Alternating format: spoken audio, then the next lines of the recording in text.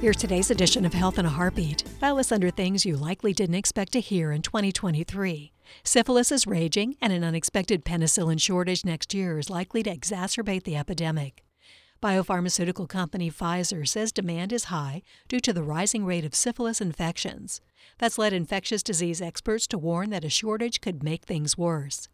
The company says the high demand is specifically for Bicillin LA, a type of long-acting injectable penicillin that's particularly effective against the sexually transmitted infection.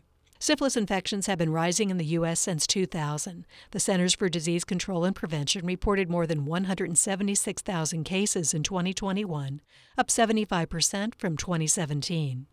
Left untreated, syphilis causes sores, a rash, and damage to internal organs, the nervous system, eyes, and ears. It can be deadly.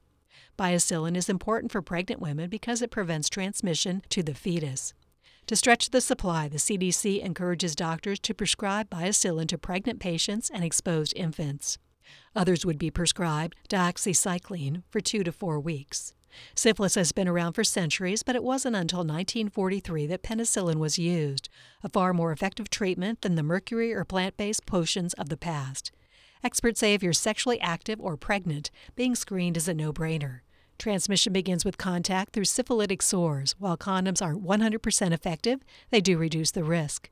And remember, we've been here before. Syphilis spiked in the early 1990s before intense public health focus helped rein it in. This edition of Health in a Heartbeat is brought to you by University of Florida Health and by WUFT-FM. For more information or to subscribe to our weekly e-newsletter, please visit our website, heartbeatradio.org.